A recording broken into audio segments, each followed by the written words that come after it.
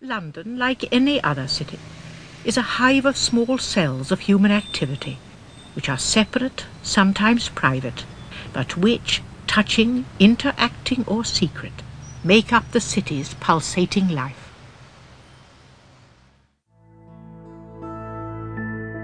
Wogan, broadcast on BBC One, 28th of October 1987. The sort of basis of the detective story is that human life is sacred, and that even the villains, who are usually highly unpleasant and sometimes positively evil, they still have a right, to live their lives to the last natural moment. The characterization to me is almost the most important part of the novels. I suppose what I'm trying to do, Terry, is to use a very popular form, the classical detective story, and say something true, about men and women and the society in which we live. I do believe we have to write the kind of books that we need to write. Sometimes people do say, why don't you write a straight novel? Well, perhaps one day I shall. But I have a feeling that even if I set out deliberately to write a novel that wasn't a detective story, somebody would die in it, They might not be murdered, but I think there'd be a death. Yeah. I suppose partly, that we have a long tradition of women writing novels anyway, because some of our greatest novelists have been women. So I suppose it's not surprising that when the detective story became very popular, which it did in the 1930s, that women should try their hand at it. I'm very, very frightened of violence and chaos, and I think most women are. We have the children, we bring the children into the world, we are terrified of violence. And this may be one way in which one deals with that fear. I think that's much more likely. I don't think we're at all attracted to it. I think we're attracted to the puzzle, and because women have an eye for detail, I think we're quite good at fabricating these clues, because in the detective story, clues usually are a great deal to do with ordinary everyday living, who ate the sardine with the curled up tail, who left the pantry window open, who wore the purple lipstick, and we have that eye for detail. I plan in very great detail, before I begin. And the planning and the plotting take about as long as the actual writing with me. It usually begins with a place. In the last book, A Taste for Death, it began in a church in Oxford.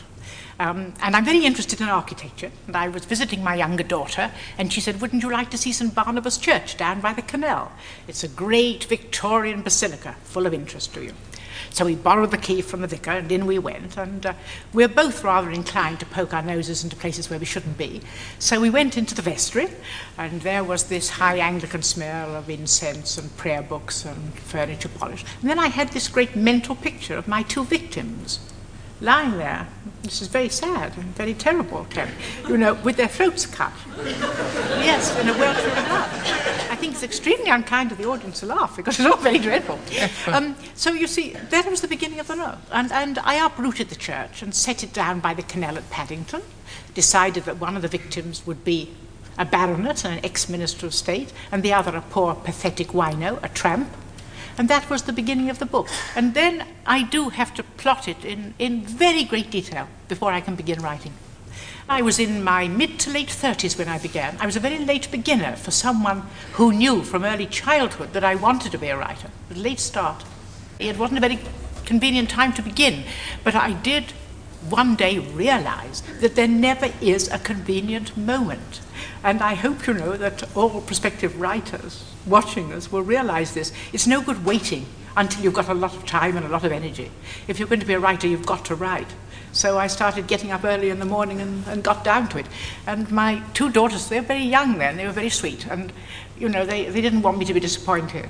And so one of them said, Mummy, that any really good writer can paper her wall with rejection slips, so that when the novel was taken by Faber's, the first publisher to whom it was submitted, of course they had terrible doubts as to whether it was a good book. And I said, the children who have no faith in Mummy's talents won't get new bicycles out of the proceeds. And I think a couple of bicycles were about what, I got out of the first book. Front Row, broadcast on BBC Radio 4, 30th of December 1999. I certainly intended to try to create a detective who could go on through a series. I was very aware of the problems, for example, that